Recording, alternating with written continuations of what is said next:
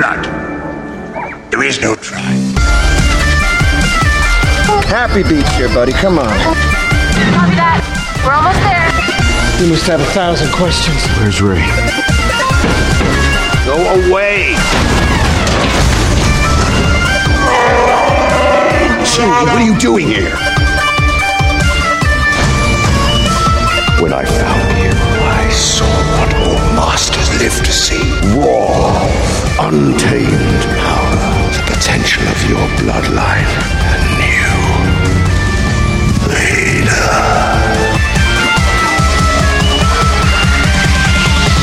We need your help. We need the Jedi Order back. We need Luke Skywalker.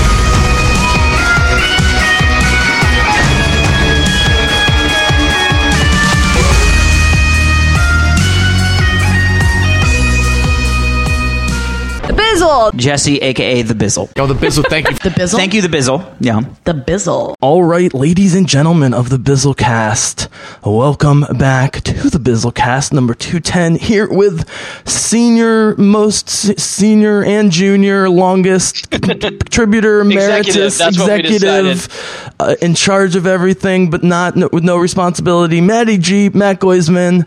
Welcome to the podcast, and as I welcome you in, this was an absolutely brilliant out-of-the-box idea, so rather than me blethering, I'm just going to throw it to you and have you talk about it, because guys, tonight, DC Comics, Star Wars, Dungeons & Dragons, and all sorts of madness all being blended together is going to ensue as we talk about the classic 12 Dungeons & Dragons classes in DC Comics and Star Wars. Matt, this was an absolutely inspired and demented idea. Talk to the Bizzlecast listeners.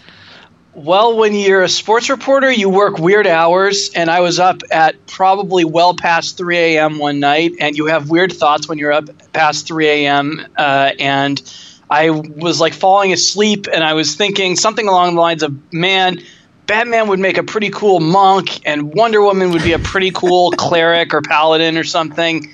Hey, I wonder which superhero would work best for each D&D class. Uh-huh. And then the last thing I thought was, I wonder if this would make for an interesting podcast topic, or if this is just stupidity. Yeah. Just as a random preview for people who are tuning in, trying to figure out what's going on. So you picked Wonder Woman as a cleric. This is a little tease. I picked Princess Leia as a cleric. I think we arrived at these picks for similar reasons. I don't know. Sure. We'll have to talk about it, but I'm fascinated by it. Felicia Day, classically, Codex is a cleric as well. And they're very special people, very, multi-talented. So yeah, man, this is a really cool idea, and we're both into D&D. We're involved in different levels, and so guys, we're gonna have so much discussion. And Matt, as I thought about this, and really I spent a lot of time, I've got documents open, so if there's a pause here or there, it's because I'm multitasking. That's just how my brain works with this stuff. Once I commit, and I have to write it down, and so forth. And so guys, we've got the 12 classic D&D classes, character classes, meaning what these people do, regardless of who they are. From 5th edition, we should make it clear. 5th edition. But, dude, as I told you, I've been reading D&D books since I was literally 8 in the late 80s with Dragonlance and TSR publishers, which was a unique property, but it was licensed by Dungeons & Dragons and all their character classes. Yeah. Most well known for the original trilogy that came out of that, the Chronicles, which was like an Tolkien-level epic battle, but it had all the D&D classes and all the different dragons, the color dragons versus the metal dragons, and, all that good stuff. And then of course there is Forgotten Realms, which is obviously directly, which is still where D&D is set, where it's set, absolutely, and so forth. I kind of mixed up the order. I tried to make it from obviously punching to higher level things, but also group things together that work for me, and I just thought would be interesting. You agreed, so we're not going in any specific order, but it will make sense. We'll start with the barbarian and fighter and so forth, and move from there. But Matt, this will come out mostly as we just dive into it, but just very broadly, did you have a methodology in terms of the characters Like, were you thinking of the characters and then the classes, or the classes and to the characters, or both, I guess is the question. I was more thinking of, well, it was kind of one or the other. Like, Batman, I came up with very quickly. I'm just going to spoil it. Batman's my monk. We'll get to why later. Other ones, I would think who would make a good druid or who would make a good bard. So it was sort of superheroes. As much as I like D&D these days, superheroes are still a little bit more on my brain, even though I actually quit reading comics 6 months ago. That's a whole other conversation. So like the big names, I was like, okay, this guy would be a good this or a good this. Like, who would the Flash would make a good this. The Flash is not in my list, but stuff like that. Then when it came time to actually fill out what we're going to do, and what we're going to do is we're going to give our choice for each of the 12 classes, and then we're going to list what our 7-member party would be. And I picked 7 just because that's how many people there are in Critical Role. So or 9, depending who's you ask. Oh, inside joke. Well, they're the so it might be 9. There's only 70. Anyway, so basically, when it came time to fill in all the gaps, then I had to sort of more think, okay, I've got to fill this class. Who would make a good example for this? So it was sort of a little bit of both. Yeah, and dude, I have to say this was such an engaging endeavor for me, and I needed the break because I've been forcing the creative writing, and sometimes you have that energy, but you don't feel like writing the thing, you know? And so I was like, oh, this is just perfect, and it hit me at the perfect time. For me, I think we're bearing the lead here, which is people might see the headlines or whatever and say, oh, well, you know, the success of the MCU, billions of dollars, and now with Aquaman, Wonder Woman, DC seems to be doing okay, that we're comparing the, you know, what was the DCEU movie universe to the Marvel Cinematic Universe. Nope. We are comparing modern Star Wars canon, which involves like 9 different media, including amusement parks, much to my chagrin, to DC Comics only that exist on paper or in digital form in desperate cases. Did I get that about right? Yeah, sure. I mean, most of these characters either have only been a little bit represented in TV or movies, or they haven't really been represented at all. Well, actually, that's not true. A lot of these people have been adapted one way or the other. But certainly the lore that I'm going to draw on is their comic book history more than their CW history or their DCEU history or anything like that. So a couple of things I just want to warn our listeners about ahead of time. One, this isn't perfect choices. These are just the ones that I came up with that I liked. Every class in 5e has like anywhere from 5 to 9 subclasses. Wizards go to schools. Paladins swear oaths. Barbarians follow ways. Rogue pick up archetypes. So whichever archetype, like subclass you go with, you could probably find a different character who's a little bit better suited for that. Yes. So don't hold me to too close a standard on this. You know, a rogue who is an assassin is going to be a little bit different than a rogue who is an arcane trickster. Yep. Simultaneously, I have played D&D a few times. I have read some websites and looked at some YouTube we are clips not on experts, how to build a people, character. but we are into this stuff. And I've watched about 200 hours of Critical Role. We are well studied, but neither of us have played. That doesn't make me an expert in the game at all. So don't at me if like my impressions of what makes a good class like character are bad. Let's all have some fun with this and keep it light. Yeah, I mean, I don't want to speak for you with this specific, but like one way I looked at it is I didn't want to math it. Like, I wanted to make sure the characteristics fit, and I did probably way too much work in terms of, like, the primary abilities, proficiencies, etc., to see that at least some, if not most, aligned or could be justified, but it had to feel right, again, with our cleric picks, which I can't wait for. So, very broadly, Matt, to get this going, there is a grouping, a very unofficial grouping, but I thought since we talked about you taking the lead on most of this with the DC, and I'll jump into the Star Wars and the lead discussion, I'm sure, about the classes and so forth. But I've got the Barbarian Fighter at the beginning, and then the Bard and the Rogue, who and this is the other big thing, guys, is other than having read like literally probably 100 fantasy books in my life of all levels, and I love it, and I love it in my science fiction with Dune, obviously, and Star Wars. You guys know me, I love fantasy in my stuff. But it's because I love the big ideas, Matt. I'm sure we'll get into that as well. But it's also super nerdy. It's just like it scratches that nerdy itch. So I also have played thousands of hours of. I mean, again, from age 8, 9, built. Parents got me a computer way too early and let me play computer games as much as I want. Right. Might and Magic, Wizardry. Each of those games was like 100 hours. So it's got to be thousands of hours at this point. I just dropped 200 on The Witcher before I got sick of it. Over the last 8 months or so, I guess, and I love this genre, but it's not all straight D&D, and so I'm saying right here, guys, I will be referring to, for example, I have a much more complex version of what a cleric is, than maybe the strict definition, informed by Warcraft, the entire world of Warcraft, not just World of Warcraft, but like the universe of Warcraft that was I played many, many years before World of Warcraft, and the amazing real-time strategy games and stuff that they created, and JRPGs, Final Fantasy, Dragon Quest, Chrono Trigger, but that's got time travel, and Raymond Feist is my favorite non-Tolkien fantasy writer from America. He's from America. They've got Rifts Between the Worlds, and they've got a hall of worlds, where mages talk about gods and demons and the multiverse and shit like that. That's why I never thought of it this way, man. This will be good, and we'll get down to business. I think ultimately the reason I turned my nose up at Game of Thrones is because of what I just described. Like, what I just described, at least 50% of that headiness needs to be in an extended fantasy trilogy of thousands of pages. It needs to be philosophically interesting, in addition to exciting, and also amazing three-dimensional characters. Game of Thrones does have great characters, but it's just politicking and backstabbing. To me, that's not really interesting.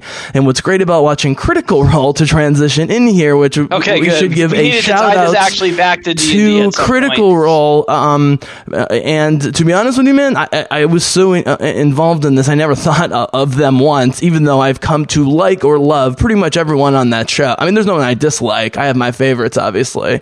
And it's just an unbelievable production, and God bless them. And, this is certainly a tribute to Will Wheaton, Felicia Day, Matt Mercer, and a lot of people, but also people we've played with, and just experiencing this over the years.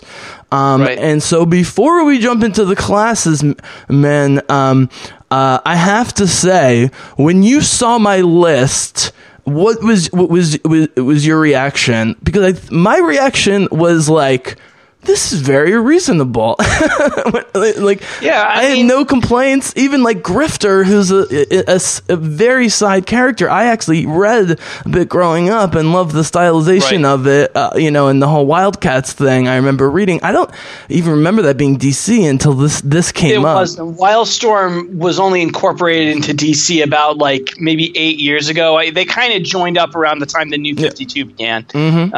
That was maybe literally the last one I came up with, and I was really not coming up with a good option. And then I remember thinking, oh, wait a minute, there's that Wildstorm guy with the hooded face thing. What's his name? And when I figured that out and read his Wikipedia, I was like, oh, okay, this guy will work. When I read your list, for the most part, I agreed with it completely. There are names on the list that I didn't recognize.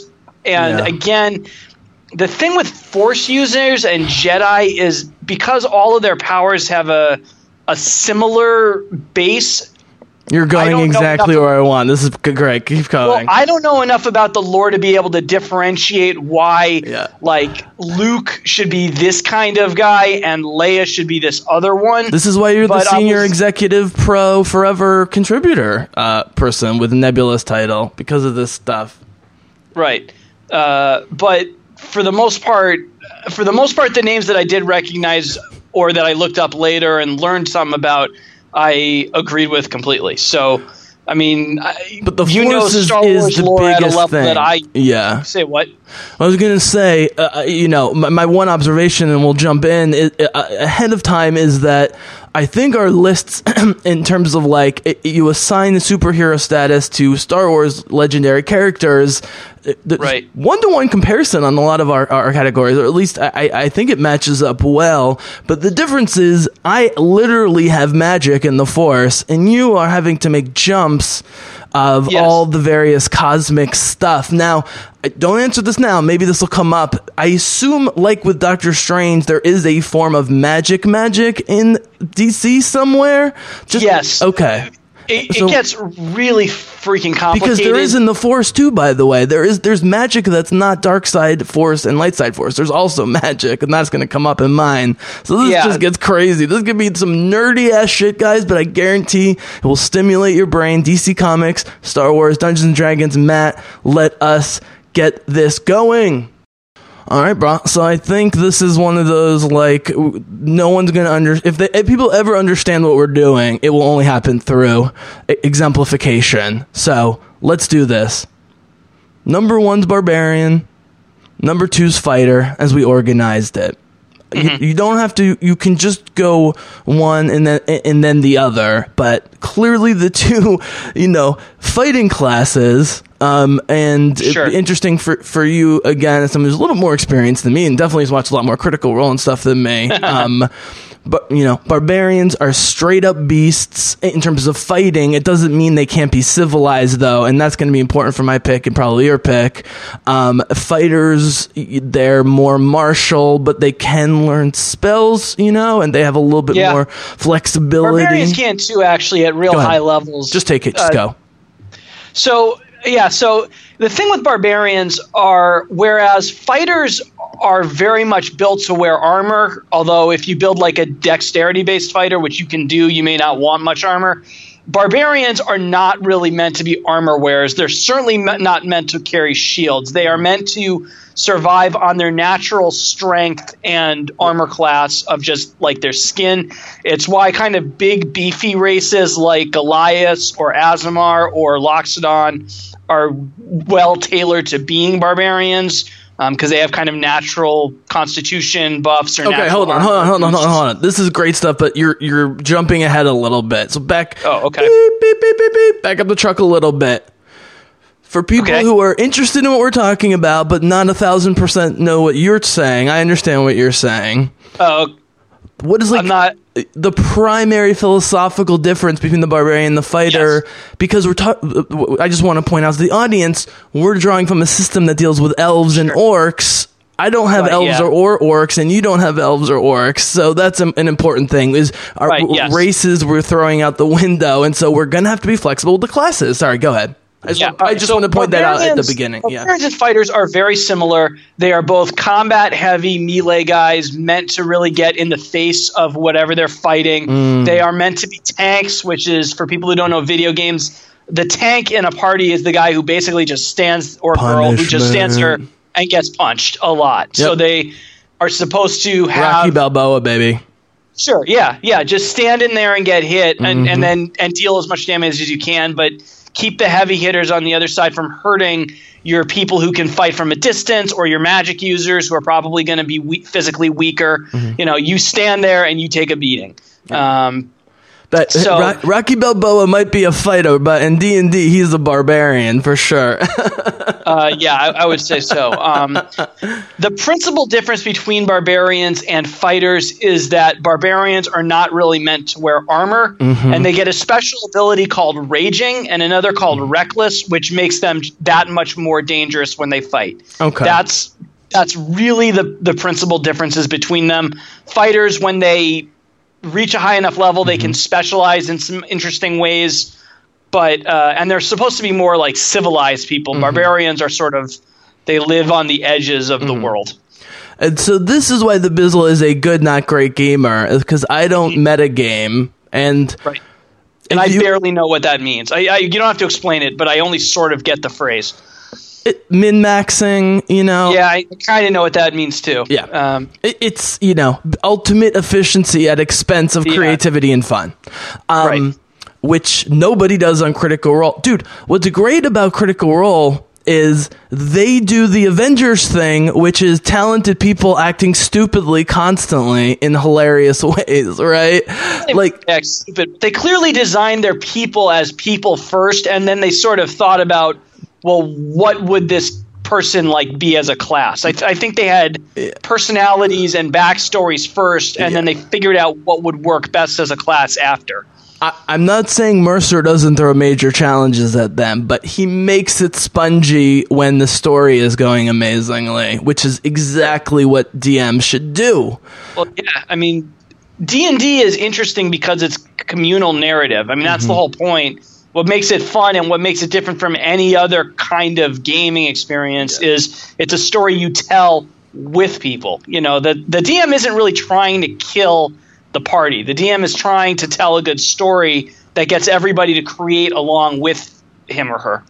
Do you ever think Matt Mercer is just plopped on the couch at 4 a.m. with Marisha in there, just listening to music, and he's like, motherfucker, I wanted to fuck you guys up tonight, and it didn't happen. God fucking damn it. You know, like, in a joking way. Like, you think they talk shop with Bailey and Willingham, too? I guess they can't. They can't really talk about it.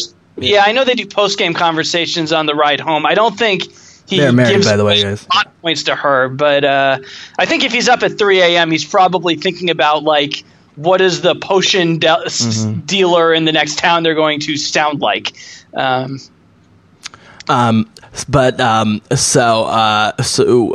was I going to say? So let's just, you know what? Let's just throw in both of our barbarians and fighters at once here into the pool. Now, guys, there's some cases where it's so obvious it wasn't even, like, there was only one, maybe two where it was so obvious it had to be that person because, like, that character, you know, in Star Wars, man, they develop a script, they come up with stories. Right. Like, in some cases, they describe the character as a thing, and actually the Han Solo debate, I thought was he was hands down the rogue, but I'm going to explain why when I started applying the criteria it got complicated. And so in some cases there was close ones. I have some ties that Matt doesn't know who the winners are. I didn't know, Matt. I wasn't hiding it from you. Like when I sent it to you, and it was like 1:30 in the morning or something. I just wanted to get it to. I thought probably you're up. I didn't realize you're up that late, but I was like, I think Matt's probably up. I'll send it to him now. I have a couple joke ones, but mostly, you know, runners up. And there's a couple characters like Yoda and Ahsoka Tano who apply to like 8 of the 12 categories. So in Star Wars, again, that was the back patting I was giving you earlier, was the Force, bringing in the Force talk, because that's the thing that makes Star Wars interesting, but also can be not interesting, and also for our purposes difficult to compare with DC. But we're starting with the brawlers here, so for our purposes, barbarians, I'll just give it to you guys. And I think my example, Matt, I don't know if you agree, it's Chewbacca, a barbarian. You think, oh, he's just like a big hairy monster. He doesn't even speak English. One of the great gifts of the main great gift, to be perfectly frank, of the Solo movie is Han and Chewie. It's a new Chewie, and it's definitely a new Han Solo, but they have amazing chemistry. He speaks Wookiee to him, and it actually works. It's funny, but it's realistic, too. They're in a mud pit. They're supposed to kill each other, and they start working together, and that's how they become buddies, just like pure primal necessity. But Chewbacca comes from, Wookiees, who are, you know, giant Ewoks, you know, famously. The legend is that Lucas originally wanted to do not an Ewok planet, excuse me. I was trying to be diplomatic. Yeah, you were taking a long time to get there. No, yeah, I was trying to be funny and faux diplomatic, and it just totally failed.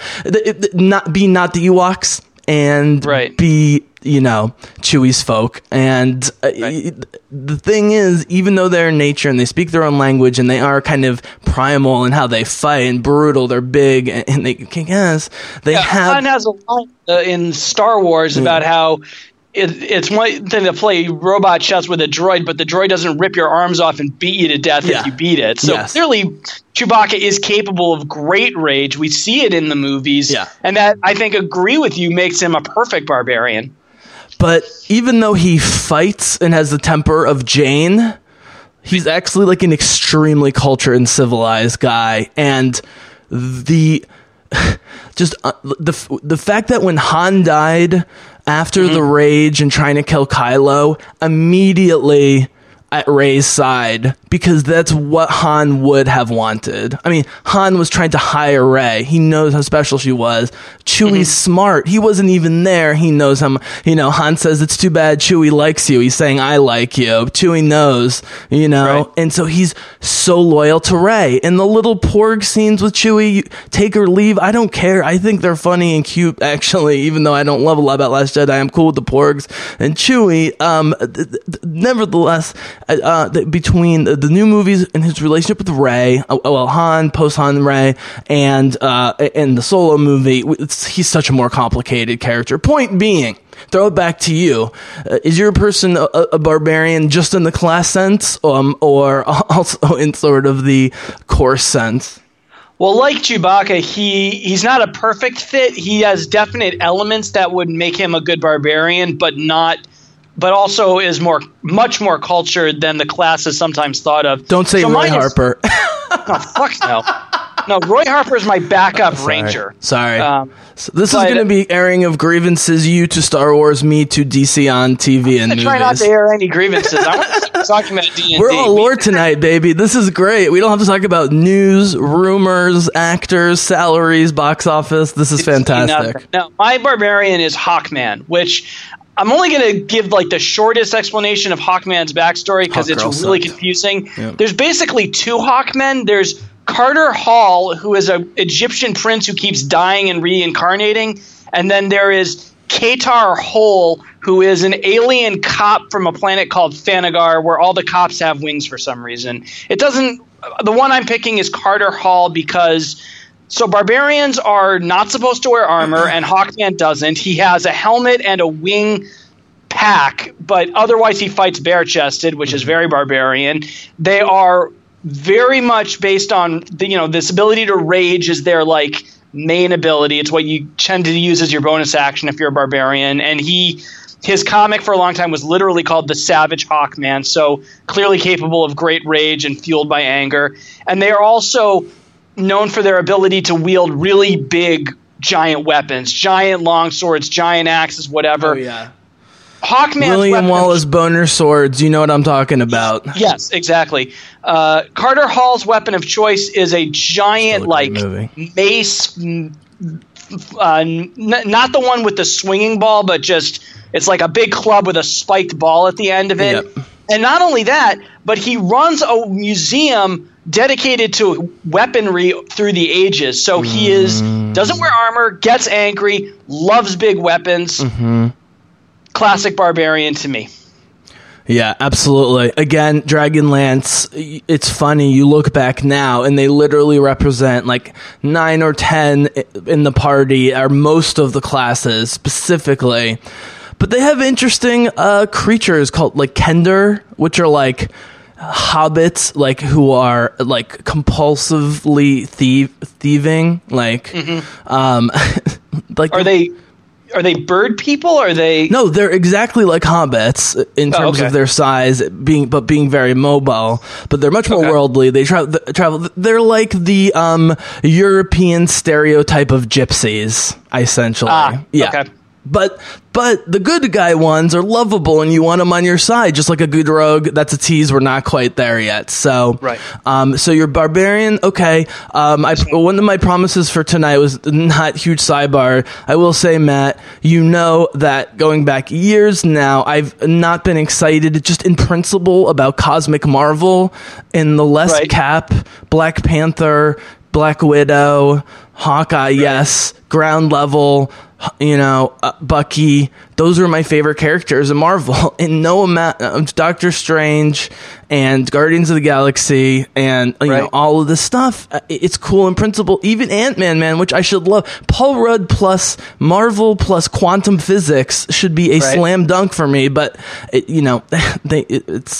don't really try and do it. I would argue the Pixar, the deep Pixar movies are way deeper than anything supposedly deep in Marvel. My point being, I've only read probably a couple dozen, like anything having to do with like Cosmic DC, Green Lantern, but I'm well aware of it. And I know there's two things DC does better than Marvel, even though I have way less experience, is sustaining single characters in multiple comic books over a long period of time who are very weird but compelling and three-dimensional, and the cosmic stuff. And even though I know just the Green Lantern terrible movie with Ryan Reynolds and so forth, which he makes fun of in his own Deadpool movies now, whatever, blah, blah, blah, blah, I would love more cosmic stuff. So that was cool. You know, the Hawk characters, the Green Lantern characters, like, I don't know the mechanisms. Like, mutancy, I understand almost too scientifically. This is kind of cool for me. You could talk about some, you know, if there's any synergy between sort of the mechanisms of the superpowers and then what's traditionally associated with D&D. I am going to get into that with other characters. Awesome. There isn't really one with Hawkman. His immortality comes from a metal called nth metal. I don't really know how that relates to barbarians, so I was just going to leave it out, other than to say that's what it is. It's a MacGuffin substance. It's DC like unobtainium. Comics are definitely like high level literalists. Like, he's like the Flash, so let's call him the Flash. But it's brilliant. You're like, yeah. Why make it complicated? That's Captain America. That's why it's the best Marvel name. So, who's your fighter? My fighter is Superman. Okay, here we go. This is guys, buckle up. This is the intro into the heavy nerd stuff here, but also why we love these properties and why we think D&D is applicable. Go ahead, buddy.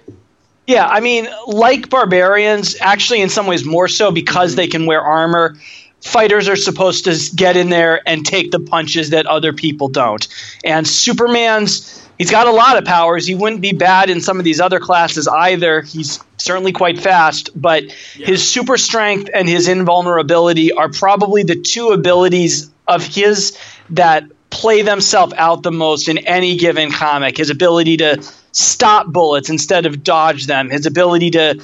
You know, the first image of Superman ever is him literally lifting up a car. I mean, that's the cover of Action Comics 1. Yeah. So if you want somebody who is strong and has good constitution, which for people who don't know D&D stats, your constitution is what determines how much of a hit you can take, your HP, things like that.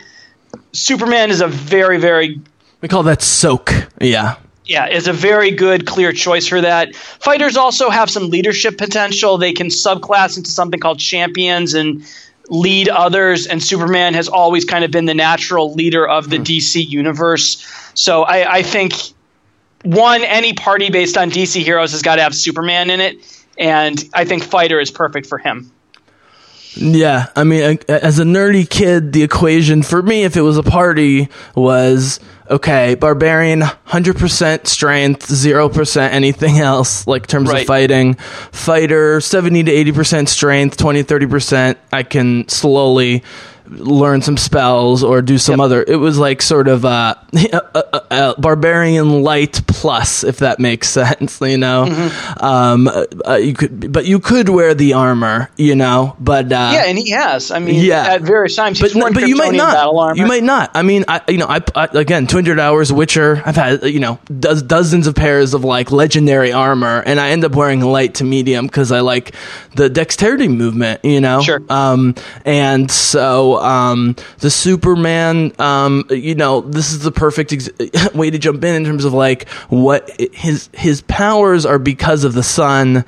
But yeah, Superman, because he now lives on a planet with a hotter star that emits more energy, his cells are capable of functioning with less. So when they're given more, they just soak it all up like a battery, and that makes him super strong and gives him flight for some reason and a bunch of other powers. Yep. I knew I was going to get stuck on Superman because he's the one superhero in both universes I never understood. I'm starting to understand it through Supergirl a little bit, but it's sort of like I never understood Captain America at all until Chris Evans. And well, whatever. It's just an interesting thing. I will say, Matt, and then we'll move on to the next set of classes. We got Bard and Rogue, I believe. Well, you got to give your fighter. Yes, I will. We should point out that when you're playing a small party or big party will inform some of these decisions, right? I mean, yes. If you only have 2 or 3 characters, like you want the sort of more multi-class, quote unquote, or just multidisciplinary, Wesleyan, multidisciplinary classes. You know what I'm saying? Like fighter, like paladin, ranger, right? Cleric. No, I agree. But if you want a fighter and you're picking DC characters, here we go, baby. Here we go. All right. So Barbarians, Chewbacca, runners up, Wicket the Ewok, and all the Ewoks, who I love dearly. And screw you if you don't like Ewoks. Actually, I don't care if you don't like Ewoks. Just don't broadcast that you hate Ewoks, because they might hear it teddy bears and be unhappy.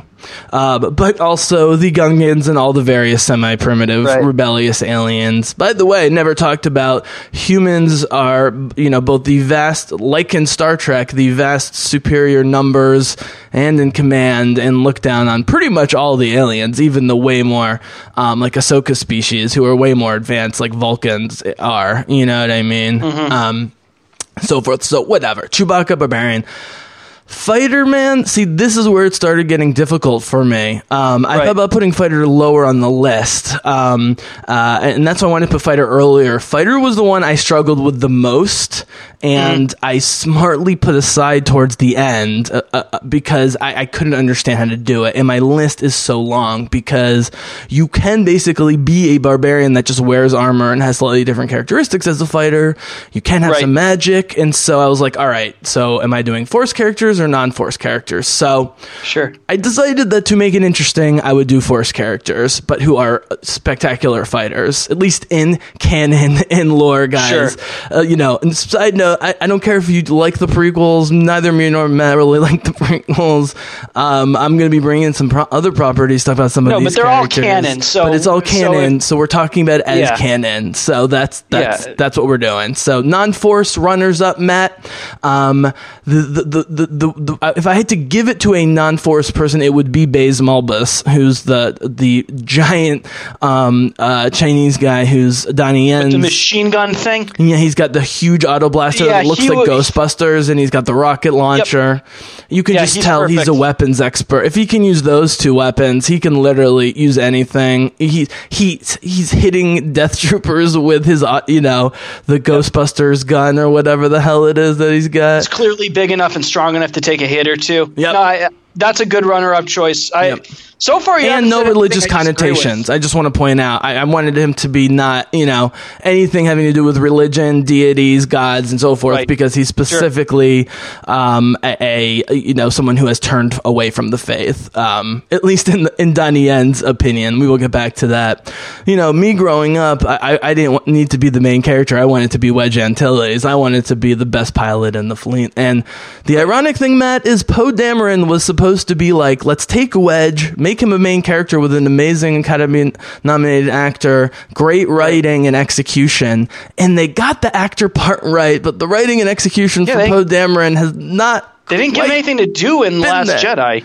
Yep, and so if you're going to go for someone who actually defends the people he loves once he makes up his mind and is a total sexy rebel badass, that would be Cassian Andor. Would get a nod as a fighter because he can fight in so many ways. He saves Jin's ass. I mean, he kills good guys to save Jin multiple times. I think he's more of a rogue, but that'll come up. But ultimately, man, it came down to Mace Windu and Kylo Ren. And here's where it gets even more nerdy, which is me playing a Star Wars Destiny and other, licensed Star Wars games, strategy games. Not that I haven't recently, but I've played and know about it. Yeah. it has informed this, but when you look at the movies combined with cartoons, books, comic books, it's clear that, you know, like just as like a giant fighter, like almost like a barbarian, but with force powers, you've got Kylo Ren on the dark side with his cross saber, or whatever you want to call it, and you got Mace Windu, Sammy J, this party's over, with purple lightsaber, and you'd be surprised how many people loved Mace Windu even before the rejuvenation of, you know, of the canon or whatever, because of Sammy J. It's a purple lightsaber. It's Sammy J. You know, and like it's one of the horrible parts of the hour-long Anakin turn that's so painful at the end of the prequel trilogy is how easily he defeats Mace Windu and tricks him and knocks him out. I mean, and the Emperor. I mean, that whole staging is some of the worst staging in the scene that should be like a classic movie scene, like Casablanca level epic. Nope. But Mace Windu's an awesome character, and he's super powerful in all the games and all the comics. And Matt, they look to him on the council as the martial master. Like, he's considered in his lifetime to be by far the best just straight fighting lightsaber fighter, and he doesn't even use force powers hardly at all because he doesn't need to, but he's arrogant as shit, and so the fact that he's, you know, that's the whole point, is him having a voice on the council is not the smartest thing because he's just an unbelievable fighter, you know, but he is a master, and Yoda trusts his judgment, and so he's got a little bit of that force ability. This might be just sort of, you know, I don't want to do Cult of the New and go with a slightly off-kilter pick, but the bottom line is, if I'm going to, because I have trouble with this one, man, and all the other ones are gonna roll much faster, because the fighter was the one that really knocked me up, and I couldn't figure it out, and I was like, you know what? If I'm going to math one of the categories, it's this one. I mathed it. Mace Windu wins 1-on-1. He would beat the shit out of Kylo Ren in a lightsaber battle. Kylo Ren loses all of the fights that we've seen him fight with people. Like, he did get shot to the chest with no protection from Chewie's crossbow before this is true. Finn and Rey. So we haven't seen him, and we have to assume him taking over Luke's temple wasn't so easy, just murdering people in their sleep. I'm sure there's battles, and they have to show us. That's the other problem, man, is like Kylo Ren is such a better villain than I could have hoped for in the new trilogy. But like Poe Dameron, but much more importantly, they haven't reached his full potential. And I could say the same about Rey, but Rey's closer because Kylo's so complicated. And, I agree. And I don't think JJ and Ryan were simpatico about Kylo necessarily on everything, which is cool. But yeah, Mace Windu would beat the shit out of him, and therefore the champion's belt for fighter number 2, Mace Windu. For sure. I actually I think in both those characters' cases, you have actors doing a really good job with material that's not that great, so that Mace Windu is really beloved and well-liked and well-remembered because Samuel L. Jackson is really cool. Adam Driver has emerged in the last 2 years as a really, really talented young actor. The two Force Awakens scenes between them are all-time great. I mean, And his ability to sell that story and that emotional arc is what saves, I agree, a little bit of inconsistency and some issues with the other aspects of how Kylo Ren is used in The Last Jedi.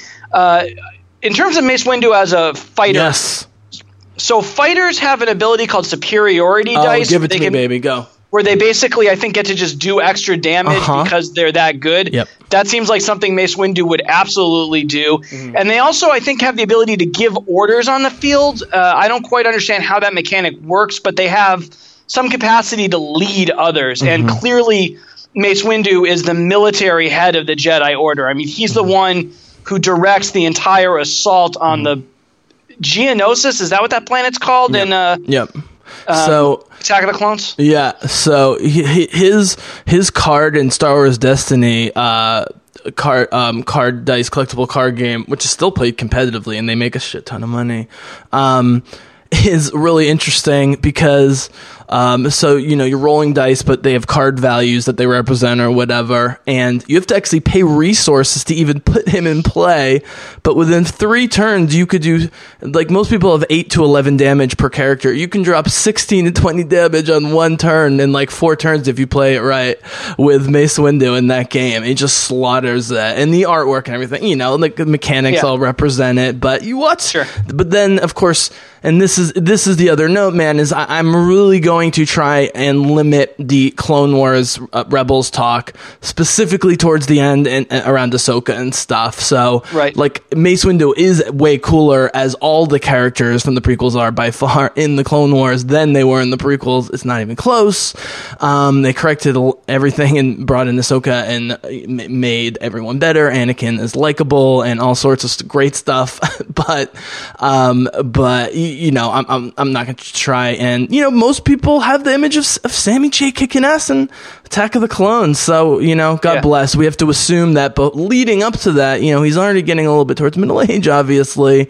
Like Nick Fury, a storied fighting past. So now we are moving into the scoundrels category with the bards and the rogues. One of the many reasons the very, very good Solo movie didn't have traction was people, I think, wanted scoundrelly Episode 4 Han, not good guy Return of the Jedi Han. Yeah. And they gave us a younger version that hinted at both versions, but it was very clear that ultimately he would do the right thing after he, was a scoundrel for a while. I love that, and I think, again, the writer, literally, Lawrence Kasdan, behind all of this, I have to respect it, and I like the vision, but I understand that, and that would be my argue against Rogue. But I'm going to save that for one sec, because Jin jumped in at the last minute there, not just because I love Jin. I actually didn't think she was going to be on anything for sure.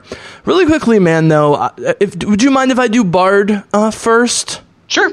Well, before I do Bard, describe to our audience why a list that involves words like a barbarian, paladin, sorcerer, warlock, a musician should have one of the 12 spots on this list to the uninitiated.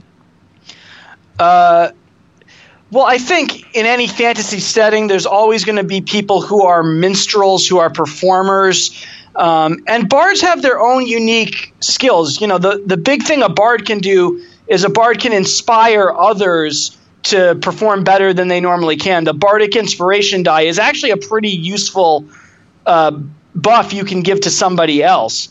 So it's another kind of sort of, pseudo magic user. I think it certainly enables some kinds of role-playing options and narrative options that no other class gives.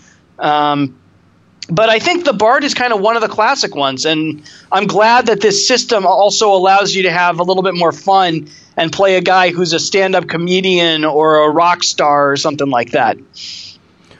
The Witcher has the greatest I've ever read in fantasy in terms of just writing dialogue in Dandelion, the Polish Tolkien, whose name I can't pronounce, who did The Witcher. Dandelion, who's The Witcher's sidekick. Even The Witcher cannot stand his annoying, pretentious, lazy ass, but he's so loyal, and he is a brilliant philosopher and poet. Is great. But dude, this is the medieval thing, and some people, this is a good point to point out that as much of a Tolkien loyalist as I am, I've told you that series like Dune were more important to me. As much as I love Tolkien, love the movies, love the books, and Star Wars in a lot of ways, more important to me. And it's important to point out that D&D was not just ripping from Tolkien in the 60s and 70s. It's mostly Tolkien, though. It's Tolkien, but it's also Lovecraft. It's also like they go deeper on some of the Germanic stuff, but they also go more fairy tale than Tolkien did, Mm-hmm. Like Tolkien had goblins and orcs, but now they're classes and totally different species. they weren't totally different species in Tolkien. They morphed, and there were different names for different creatures, and like the Ents, is there anything like the Ents in D&D? Like it's interesting to think. Are there tree people? Not that I'm going to guess there are some kind of tree people, but there's not a playable race of tree people. Well, this is definitely the pick that was from the gut for the bard. It was from the gut. It was just an image. I knew it immediately because it's one of the most powerful images of Star Wars for me in all of cinema. And I think you're going to know what I'm referring to when Yoda has to prove to Luke about the Force and picking the X-Wing out of the swamp. Do you remember what Yoda's doing with his arms and hands as that's happening? He's not doing Neo, like, just reach your hand out and, like, have magic happen. He's plucking at strings. Like, he's clearly plucking as if it was a harp or a loom. Like, he's pulling at the strings of the universe. And this image has just been so more and more graphic, taking on more importance over time, and that is when Yoda's functioning as represented by his connection to living planets. He's been on a lot of crazy planets like Dagobah. He chose Dagobah for a reason. He doesn't function well in Coruscant. That's why his mind's so clouded in the prequels. One of many reasons. He needs to recover in the natural environment. So there are connections here, man, and this is when I want to invite you in terms of storytelling or characters. You know, if there's something far down the list that connects, this is now the floodgates are open. Pull it in. But Yoda doesn't play instruments, but D&D does a nice job, as you pointed out, with the stand-up comedy thing, or like of really opening up the definition of what a bard is. And Yoda is just a sort of a musical being, and so this is I did not math this one whatsoever, but I felt like that was such a natural Yoda moment, because I mean, would you agree with me that he makes it look much harder than it is for him as a show for Luke? I mean, we know, I guess Yoda's old, but he could do that in his sleep. I think he's putting on a show for Luke. It's a lesson that Luke doesn't really understand at the time.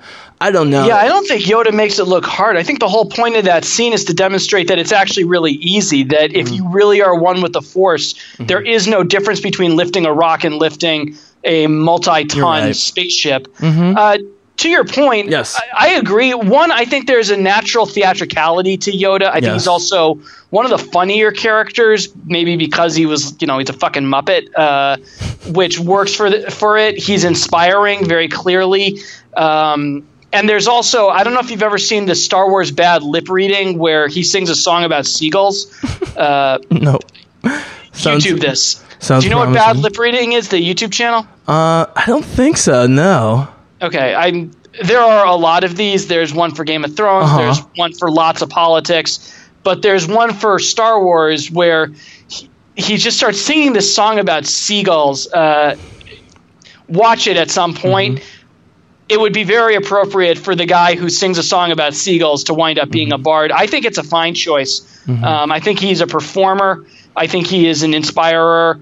There are different schools that you go to when you reach a high enough level in bard, and one of them is glamour, and I think he definitely falls under that category of doing kind of glamorous, illusory magic. So I think it's a fine choice for him, and you can't do this without having Yoda in somewhere. I mean, he's one of the signature characters of Star Wars. He's going to endure forever. Yeah. No, you're right. It wasn't that it was hard. It's that he wanted to lend a physicality to the manipulation that he was doing. And let's be clear. I mean, the strict definition of a bard, or like what you'd play in an RPG in a group, party setting, RPG or whatever, or pen and paper, like literally you can have instruments that create magical spells, right? I mean, that's but Yoda's doing that through the Force, and so I just have always loved that image. Like I said, he's a musical character. I jokingly said runner-up was Max Rebo Band from the Cantina, because they're the only real band not including the Sice Noodles fiasco in Return of the Jedi during the very dark early Jabba the Hutt scenes, and then all of a sudden these CGI Muppets come and start performing for nobody. Oh my God, it's so horrible. Yeah, that was a special edition scene, right? Oh God, yes. I remember watching that and being like, what the fuck am I watching? But there's no way Lucas filmed this 30 years ago. Yeah. So, but really quickly though, this is just funny with Max Rebo Band. Quite recently, it was like a year ago, the 40th anniversary. They released 40 short stories written by, everyone from Wheaton to Scalzi might have done one, to more traditional like Christy Golden, whatever, like very short tales of the entire original New Hope. All the side characters, like who decided not to shoot on from the escape pod with the droids in it, right? Yeah. And they tell that story, and apparently, like the Max Rebo Band is like well tied in subclass to like the whole Hutt underground thieving culture. Oh my God, it's hilarious. So to think of them going on a campaign with the Mighty Nine or something like that, it'd just be so funny. So I'm very curious to where the Bard, let's call it what it is, archetype fits in the DC universe. So my Bard user is Zatanna, who is a magic user. She is the daughter of another wizard named Zatara, not super creative. Her gimmick is she is literalists. So in her regular life, she's a stage magician. She performs in Vegas and at shows and things like that. She wears a traditional, she's got a leotard and the magician's top hat and fishnet tights, like how assistants in David Copperfield shows kind of wear. So her gimmick is that she speaks spells by saying things backwards. So like if she Dazzler? wants you to, is it like Dazzler? What? Like Dazzler in X-Men, the rock star mutant Dazzler? I mean, they're both professional performers. I thought Dazzler's thing is she just shoots like light and makes pyrotechnic effects. Like Zatanna can actually affect reality. Her gimmick is when she wants to cast a spell, she says it backwards. So if she wants to say you to stop, she's going to say pots or something like that, or die would be I. You get what I'm saying? Like she literally just says the effect backwards. But I mean, Dazzler has like mutant rap battles with lyrics. It's really bizarre. Okay, I know very little about Dazzler from Captain Marvel. from reading the early new 2012 Carol Danvers that the movie's based on. I read a bunch of the graphic novels. Some good, some less good. The Dazzler's really bizarre. I didn't realize there was a character. I guess not surprising. Maybe multiple characters like that in the DC. Zatanna was a Silver Age character when there was a lot of kind of experimentation with characters like this. I wanted a magic user who was good at theatricality. Theatricality and deception. Anyway. Theta! Yeah. So that was kind of my choice for that. I didn't have a super good choice in this category because there aren't a lot of like music people who are in DC that I could think of. I'm sure there are a couple, but there's nobody I can think of who like is a professional musician by day and a superhero by night. So this was kind of the best option I could come up with. It's not my favorite pick, and definitely when we introduce our 7-person party later, she's not in it. But for Bard, this is who I'm going with.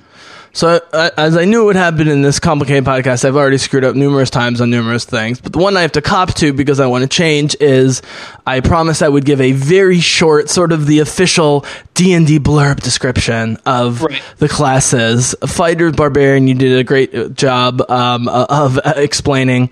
But Bard, again, this is what triggered the Yoda thing. An inspiring magician whose power echoes the music of creation. I was like, okay, this has got to be Yoda.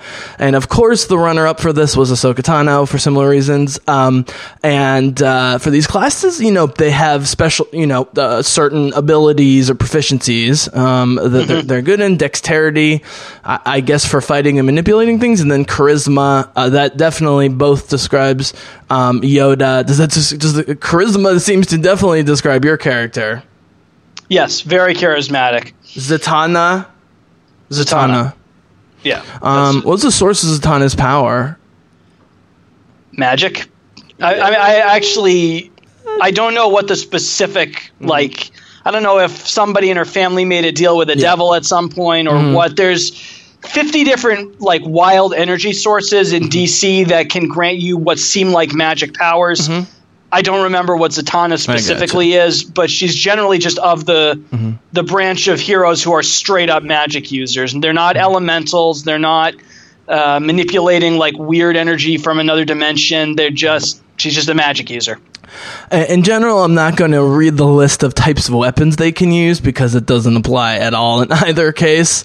Right. But needless to say, the Bard and the Rogue are exactly the same. They can only have light armor, but they can use a ton of different kinds of weapons. Right. So that certainly fits in as well. So let me let you do Rogue.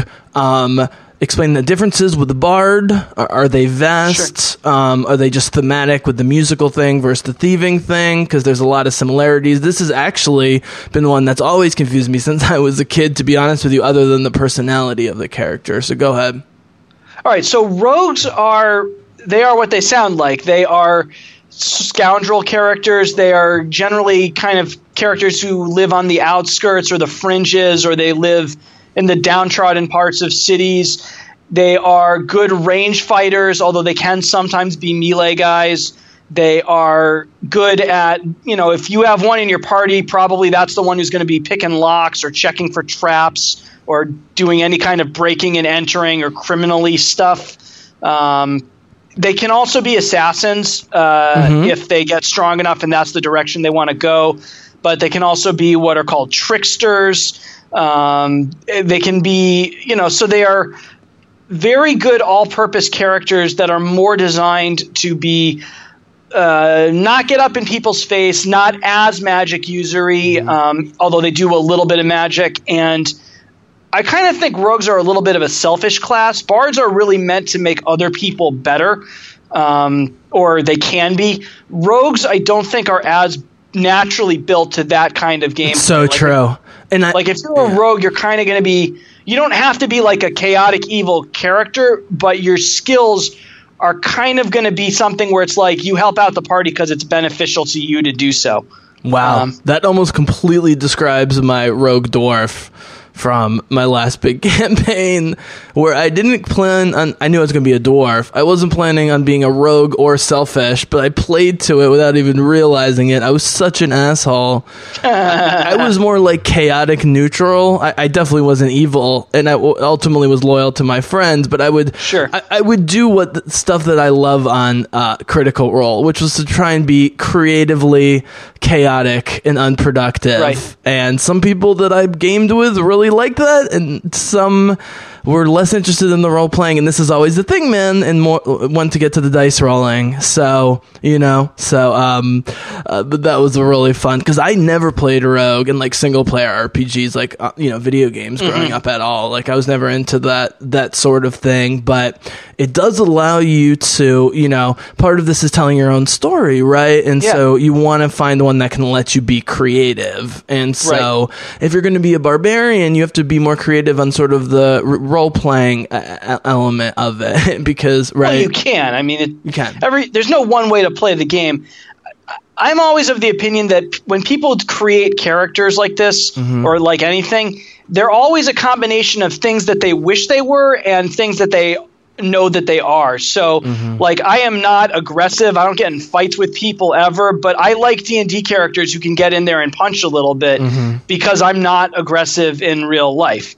Well, you're a paladin, which is like a healing brawler, which is great. Yeah, but we'll get to this when we get to paladins. My dude was a conquest paladin whose job was to fuck shit up. Yeah. Mostly, I used my healing abilities very rarely because we had clerics and like true healers, so I was mostly just punching things. Word. Or hitting them with a hammer, as it were. Word. So, you're rogue. So my rogue is Grifter, which in the 90s, there was an alternative to Marvel and DC called Wildstorm. There was a cartoon called Wildcats for a few years because in the 90s, the thing with superheroes was to make a cartoon out of them, just like the thing to do with superheroes in the 2000s is to make a movie franchise out of them. Don't say. Yeah, that's we pretty much just went from cartoons to live action and TV to movies, and now we're kind of going back to TV. But one eventually, I'm the Star Wars guy shitting on comic book movies, you know. Yeah. So. Wildstorm. There was kind of the guy who really spearheaded that was a guy named Jim Lee. He eventually came over to DC and brought basically the entire Wildstorm canon with him, including a character named Grifter, who is a marksman and a con artist and a covert ops specialist, all skills that are pretty much perfect for being a rogue.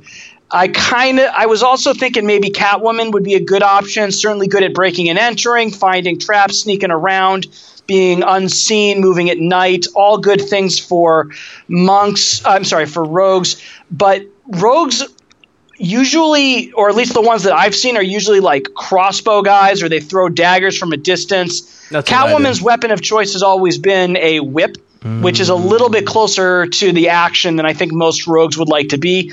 I think Grifter is pretty much perfect, both in personality and skill set. So, again, this is a lore podcast, right? So, we're not making huge judgments tonight. Not that I would ever do such a thing. But I think it's fair to say that Anne Hathaway's portrayal of Selena Kyle's Catwoman is definitely a rogue. Like, an excellently drawn, just from a numerical standpoint, rogue. Like, the way she behaves early on, her goals, her abilities, lockpicking, that sort of. Yeah, I would agree with that. I mean, but also bigger scams, huge scams. Yeah, I mean, she's a cat burglar. I mean, that's. And Michelle Pfeiffer too, obviously, the great. Yes, she's the thing more with playful, Batman, though. Yeah. Well, the thing with Batman Returns is it's really weirdly fetishy, so it's kind of hard to figure out what they were going for with any of this, except to like have people wearing rubber costumes and beating each other up in what almost seems like S&M porn. So, Batman Returns is a little bit of a weird case to discuss, I think. So I was bizarrely into Grifter. I look at it now. It's a terrible design and totally impractical, but it reminded me of, we should be clear. A lot of these imprints and experiments either led to Image Comics, was trying to be Image Comics, or sent people to Image Comics. Yes. And so, the stylization was part of what I loved. What I didn't know was that Rob Liefeld, the creator of 320-pound Wolverine, because of his muscles and poorly drawn face, and women who make absolutely no anatomic sense. Let's just say that his most famous character, Deadpool, there's a reason he doesn't have a face. Yeah. Or feet. Yeah. Rob Liefeld was very bad at feet. But I liked Gambit, like, age-wise, right before Liefeld came in and made him, he was a skinny, scrappy guy when I was reading. It was Jim Lee and Chris Claremont, but Liefeld wasn't in there yet. And so I'm horrified and can't read those buff Gambit stuff. But he did remind me of Grifter, and it was a darker thing. It was an assassin, he was an assassin. I think he was killing people. Which raises a question here, Matt. So I'm bringing Star Wars new canon to the table, or official canon, whatever you want to call it. You're bringing DC Comics to the table. Very different morality when it comes to the killing or not killing of villains. So the question is, are we applying the Dungeons and Dragons morality towards villains, or the DC Comics, Marvel Comics morality towards villains? Wait, I'm sorry, you got to say that again. So once we put our characters in place, Grifter, Superman, we're putting in. Oh, by the way, guys, I'll add this in the beginning. I meant to mention this. As I mentioned in the beginning, guys, we are creating a final party of 7 from the 12. Yeah. But it'll be clear by the time we get there for the most part. Right. But you know what I'm saying? And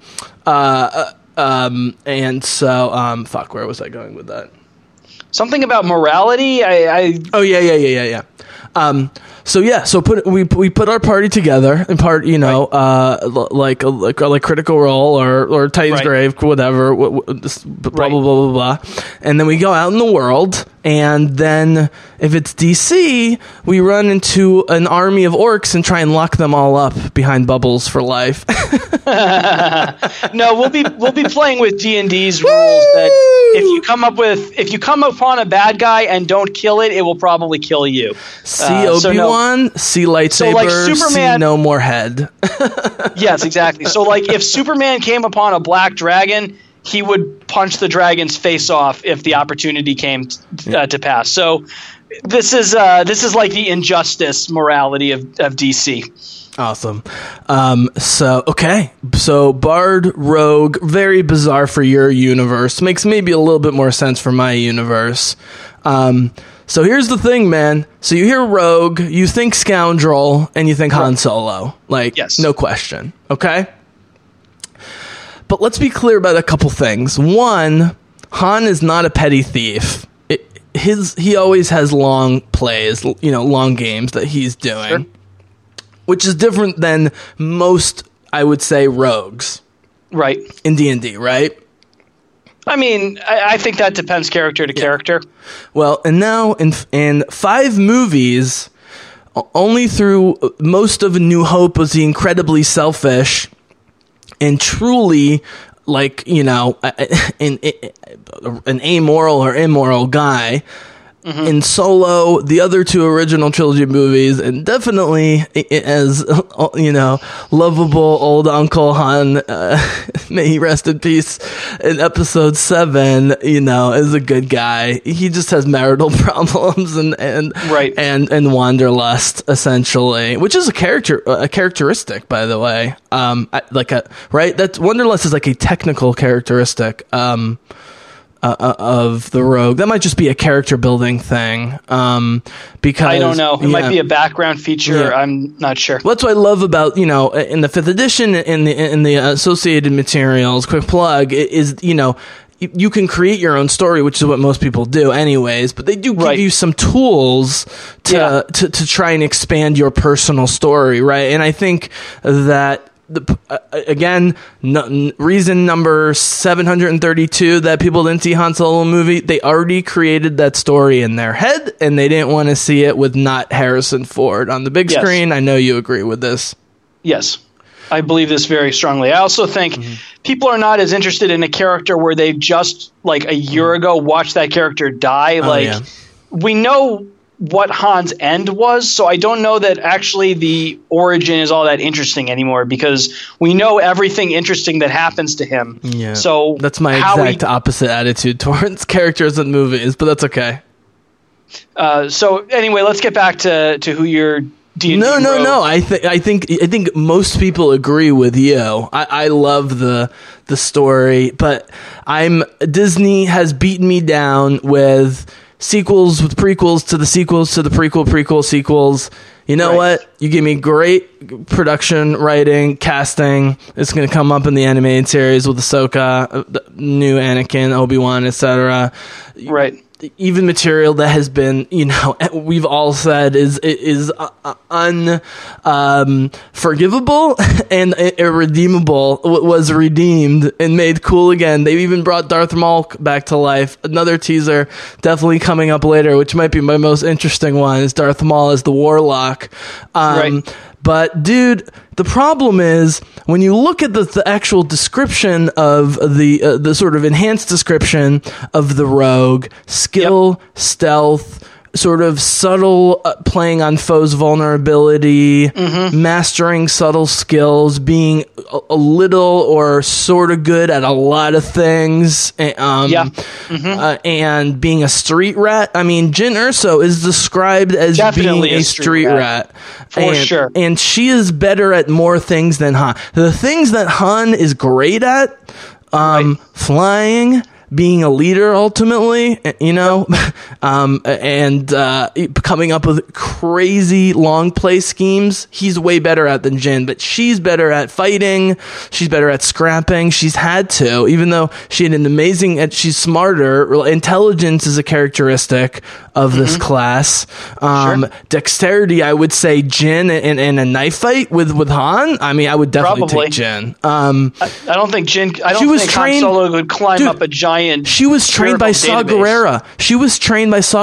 And again, this is a lore podcast. Without Saw Gerrera, the rebellion would have been a lot of moderate American Democrats in 2018 twiddling their fingers in Capitol Hill doing nothing.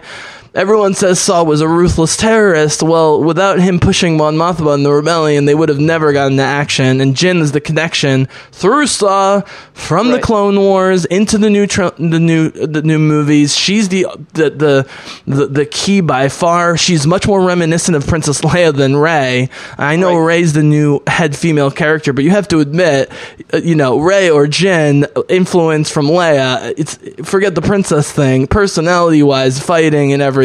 Skills wise. And so because of all this, I had to give Jin a look. But you know what? I'm feeling nostalgic tonight, man. And everyone loves Han Solo. I haven't looked at any list where Han Solo is not the most popular character. For me, the easiest one was Monk, Chirrut Imwe. I know you've seen Rogue One once, you don't like it, but it's Donnie Yen's But he was my favorite character. By a wide margin, he was my favorite character. I mean, there's two characters that were most loved. That him and who would you guess would be the other? K2SO. Yeah, K2SO. And we're definitely getting K2SO at Alan Tudyk at Celebration, baby. Oh, have you been watching the DC show with him? No. Side note, Doom Squad, Doom Patrol. Oh, Doom Patrol. I haven't seen that yet. I don't subscribe to that to the streaming site service. Oh, okay. Alistair gives it a big thumbs up. He thinks it's gotten good reviews. Yeah. And Alistair's the guy who's like hardcore DC, but loves tongue in cheek stuff too. So I've heard this is very tongue in cheek, very quirky, very offbeat. But it seems very DC as well, very nerdy. Yeah. Yep, that's what I thought. The Batman side note, I love one of my favorite underrated movies the last few years was the Batman Lego movie because it was so biting in some ways, but it also was very reverential or whatever. Yes. Yeah. Chirrut Imwe was described as basically a Force monk before the movie came out. He's blind, but can see. Man, we've never seen this before. Daredevil, Dune, Kanan, and Star Wars Rebels, samurai stuff. And I did think what was cool, man, was that on paper you're like, okay, the two Chinese guys are like the spiritual guys, but Eastern. But that's not how it played out. I mean, Chirrut was a believer, but it was very grounded in world philosophy, and Baze was like a straight up like fuck that, He was a Jane character, like from Firefly. But he was once one of the greatest Guardians, so he was an apostate. That's true. That was his reclamation. It was in the end he died, trying to save his buddy, but he was once one of the great Guardians. But Chirrut's got Donnie Yen is one of the great movie martial artists ever. Yeah. Matt and I talked off mic a little bit about the Ip-Man movies. We mentioned it earlier in the podcast, but just unbelievable choreography and fighting. He does all the stunts, and he was 53 or 54 when they filmed Rogue One. You watch it, he does all the stuff. It's a totally pointless martial arts battle against stormtroopers, but we had never seen it before. And then it turns out that his little staff that he was fighting with is also a light bow, and he can take down TIE fighters with it, which is fucking sweet. So he's got but this is the thing I wanted to ask you, man, was some of these classes tap into magical powers like the monk, but aren't magical, right? So how does that work? No, they tap into ki. So that's perfectly true, but go ahead. Sure, I'll get into it in a sec. The thing I would also add in that character's favor is, as we just said, he is the star of the Ip Man franchise, and there is an episode of Critical Role where Merceray's character, a monk named Beauregard, literally says, "I go full Ip Man on this guy." So it makes complete sense that your character would be a character played by the guy whose other role is heavily inspiring the monk on Critical Role right now. So I totally support that decision. The way monks work is their power comes from something called ki, K-I, and yes, but they don't call it that because I don't think they want to. That's how it's spelled in the old Pidgin. They changed it now to be spelled chi. That's probably for sensitivity reasons. Like they don't want to be seen to be white people co-opting real Eastern, whatever. Agree with it or don't. It's ki now, K-I. No. I was saying as a compliment was like they were showing respect to the concept. Yeah, so it was either chi or the Force, and the Force is chi. So why not go with the real thing? Because the Chinese and Japanese have been doing this for 5,000 years. It was a compliment to everyone. Go ahead. Right. So the way it works is you have X number of key points, and I think they're just whatever your level is. So if you're level 1, you have 1 key point. If you're 2, you have et cetera. And then when you connect, you can use key points to augment your abilities. You can use them to do extra attacks per turn. You can use them to run faster. You can use them to do what's called a stunning strike, where if you hit, the guy basically loses his next turn, and it's much easier to hit him until the stun effect wears off. It's a really useful tactic. Do you choose? Is this like stunting? So the way it works, mechanically. Each one is each one is a little bit different. If you want to do the running key move, which is called Step of the Wind, you just do it. You use a key point, and then you can use. You get your full movement back, basically, and you can use that. If you do Flurry of Blows, you just get those extra attacks. If you want to do Stunning Strike, the other guy has to make what's called a save. Basically, he rolls a d20 and he has to hit a certain number that I think it's either Dex or Wisdom save. I can't remember. And if he fails it, then he's stunned. And then there's other key stuff that I don't know as much about because all Bo has. Would you allow me to read just a couple sentences from the official description about what you're talking about? Because what's interesting is this is going to sound exactly like the Force, and that yet the character I picked is someone who can be passively in touch with the Force, but is not a Force user.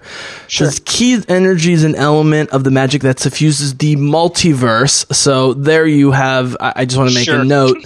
That's very un-Tolkien, but very the kind of fantasy I love that works in multiverse quantum physics stuff. Specifically, the element that flows through all living bodies. That sounds like a Yoda speech. Monks harness this power, create magical effects, exceed their body's physical capacities. They can even hinder the flow of ki and others. That's what Stunning Strike is, but this sounds like an amazing card game, like a deck building game. This is awesome. I mean, this is essentially what's going on in Magic, I guess, depending on what you're playing. Kind of, like the way that mana works, kind of. In that the combat is happening on sort of a semi-neutral ground that's, all living things. So the question is Chirrut the perfect monk example in terms of like being able to feel and benefit from the Force /chi/ living Force, whatever, but not actually be a magic user or Force user? Yeah, I really... Interesting. So what... If I had remembered who Chirrut was when I read that name, I should have just said Donnie Yen. That's I always say, even to people who are Star Wars fans. I've been like, of course. I mean, he uses a staff, and the kinds of weapons monks can use is kind of limited, but a staff is one of the go-to ones. He doesn't wear armor; he just wears a robe, which is very monk-like because monks are dexterity-based, so you don't want armor that's going to impede your speed. So you wear like leathers or nothing. So no, I think Chirrut is the perfect choice. Awesome. What do you got for me? Batman. Because literally he was trained by ninjas. I mean, the monk is the how close is Batman Begins to anything in the literature? In a lot of versions of it, I don't mean to sound ignorant, but I honestly want to know the answer to this. I don't think the League of Assassins was a thing when Batman was written by Bob Kane and Bill Finger back in the 30s. But in all modern versions of the origin story, he goes east to train, and you almost always winds up with Ra's al Ghul and the League of Assassins. I mean, he gets ninja training. He is fast and not strong. Monks are sort of designed to do a lot of quick hits and then get out of town. You know, they're not supposed to stand there and get punched.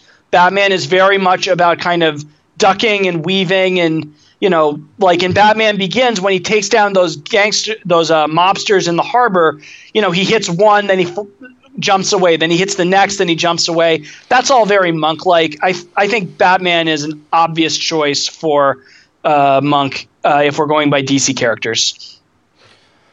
I would love to see Ryan Coogler do a Batman movie. Just saying, with the fighting. I would watch any movie Ryan Coogler did. I think so. Sure, I'm sure he would do a great Batman movie.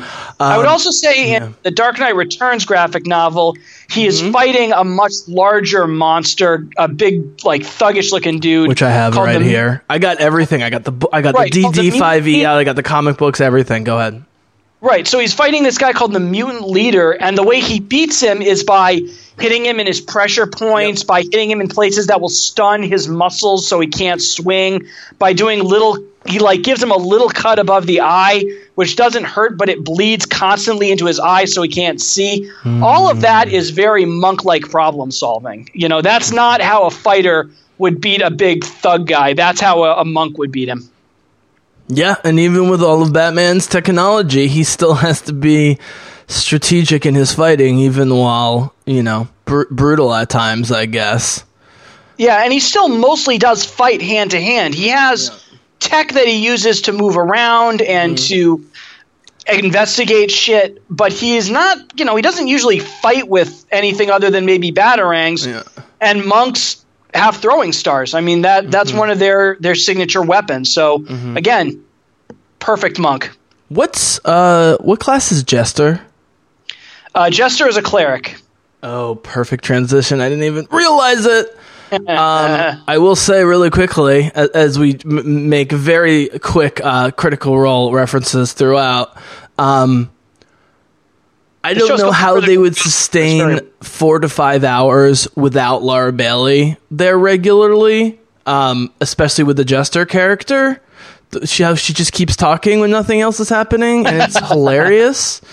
But the biggest, like, almost fall off the couch belly laughs are the occasional Beauregard one-liners. I mean, Marisha Ray will just say something out of nowhere, and it'll take the guys and Laura Bailey a second to catch on to her joke, and then they'll all just start cracking up. And she's got a totally stone face, man. Much respect. Oh man, those guys are so great and so inspiring. So here we go, man. We're entering into the back half, and we're entering into the spellcasters. This is going to be more fluid between cleric, paladin, ranger, druid, warlock, sorcerer, wizard. Yep. A little bit. I specifically wanted Paladin in the middle to give you the opportunity to talk for a minute or two if you want about your Paladin experience, and I specifically want to put Cleric in the middle. Okay. And I think we have as Clerics not just arguably the two strongest and most capable female superhero mainstream characters in history, in Leia Organa and Diana Prince, but arguably the two most capable and morally indefatigable characters, and, you know, that we've seen. Again, I have to, you know, put the Star Wars legendary characters up with the superheroes.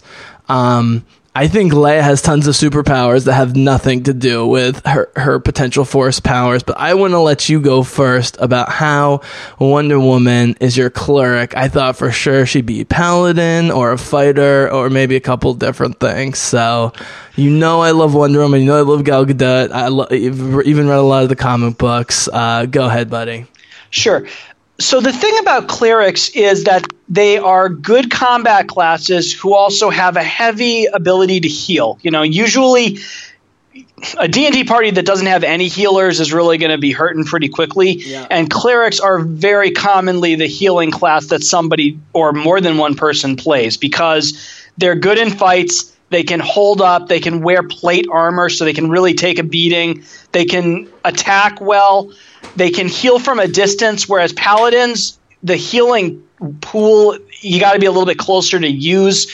So I really went back and forth about whether or not I thought Wonder Woman would make a better paladin or a cleric, both of which are warriors who are empowered by gods. Obviously, Wonder Woman's powers come from the Greek pantheon. She is either made of clay and given life by the gods, or she is the daughter of Zeus. Whichever origin story you go by doesn't matter.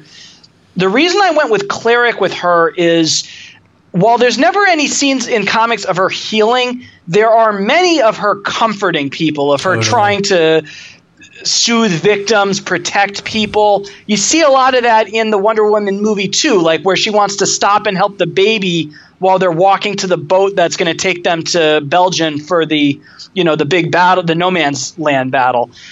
So she has an area effect spell that actually, and this do you mind if I a little bit make a connection with my character because it's similar? Yeah. I think both Leia and Diana have sort of an area effect spell that immediately grabs anyone who has any goodness in them or wants to be good and gets more powerful the longer you spend around them, assuming that you have a good heart, like Chris Pine's character and their whole team, for example, or everyone with the rebellion, now the resistance, even dummies like Poe and Han Solo at times, right? They always come back.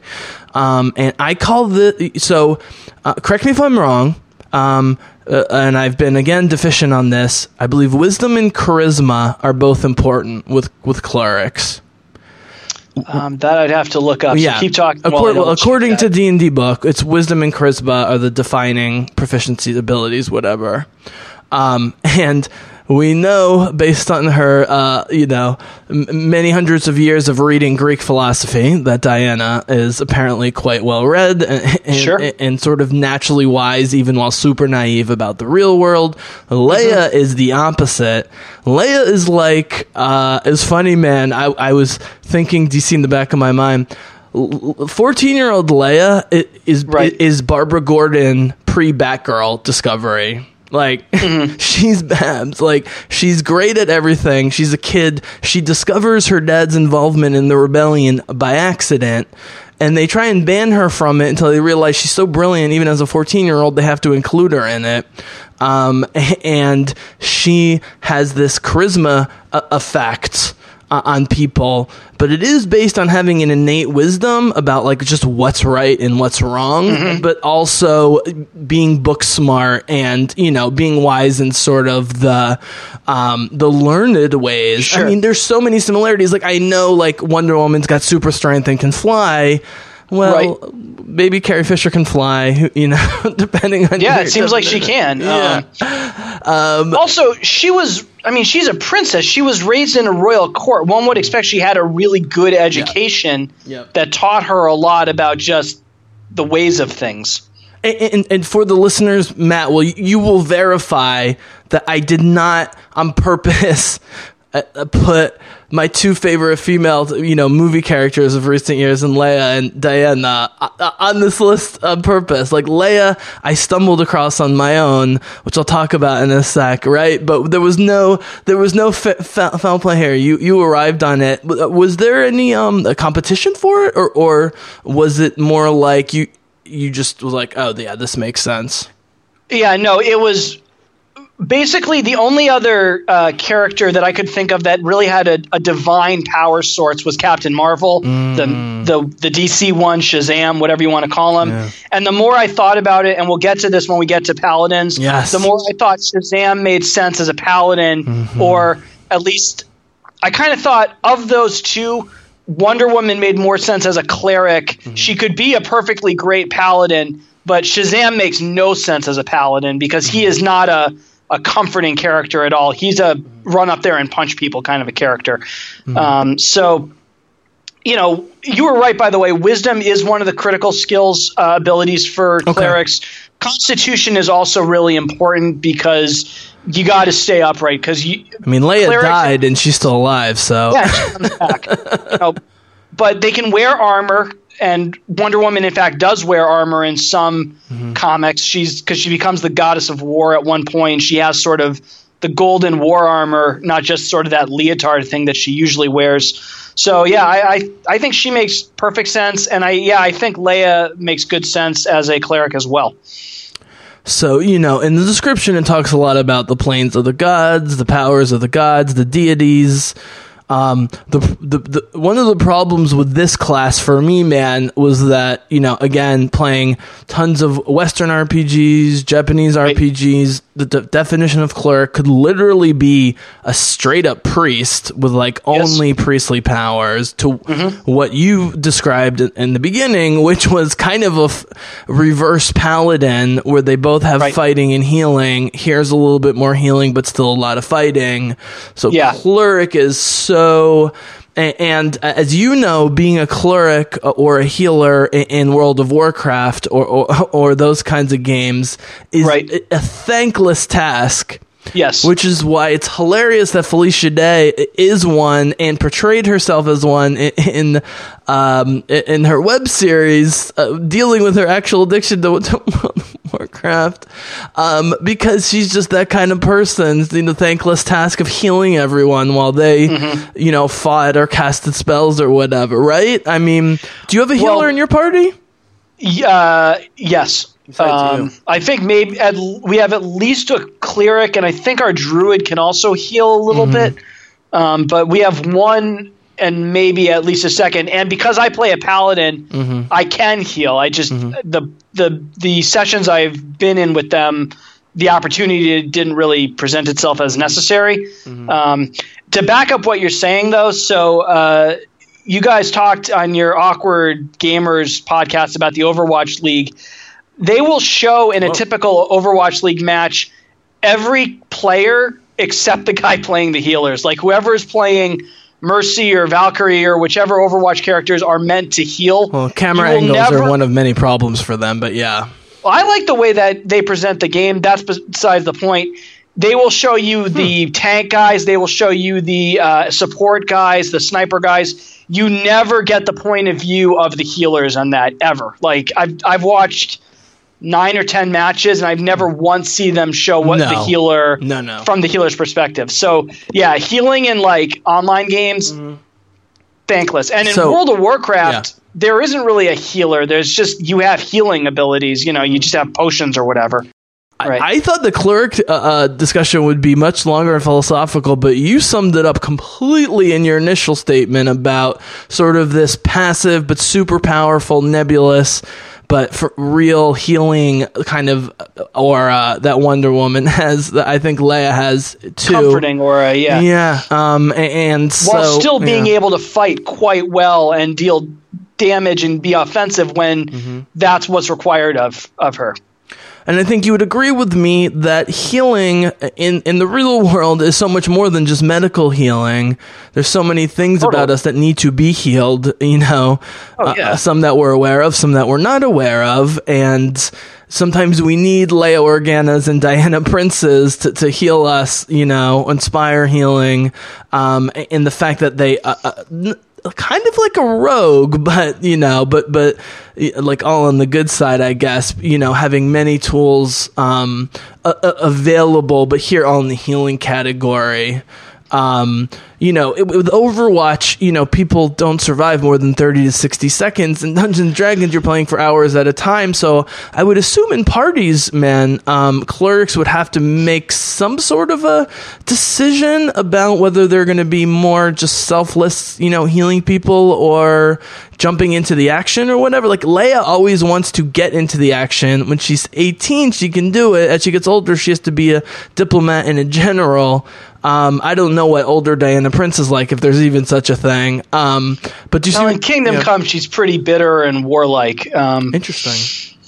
But so I think, I mean, I can't speak for everybody who's ever played a cleric, but I would assume you assess the battle, and early on, when probably everybody's okay, you try to go on the offensive a little bit, because most clerics will have at least a few pretty good offensive spells. They'll have Toll the Dead, which is a pretty powerful attack cantrip, or they'll have Spiritual Weapon, which basically lets them summon a thing that stays on the field for as long as they're alive and gives them a free bonus action attack. Then when people start getting hurt, then they start maybe switching to healing if they can. You know, sometimes a party gets too far separated for their healing abilities to be useful.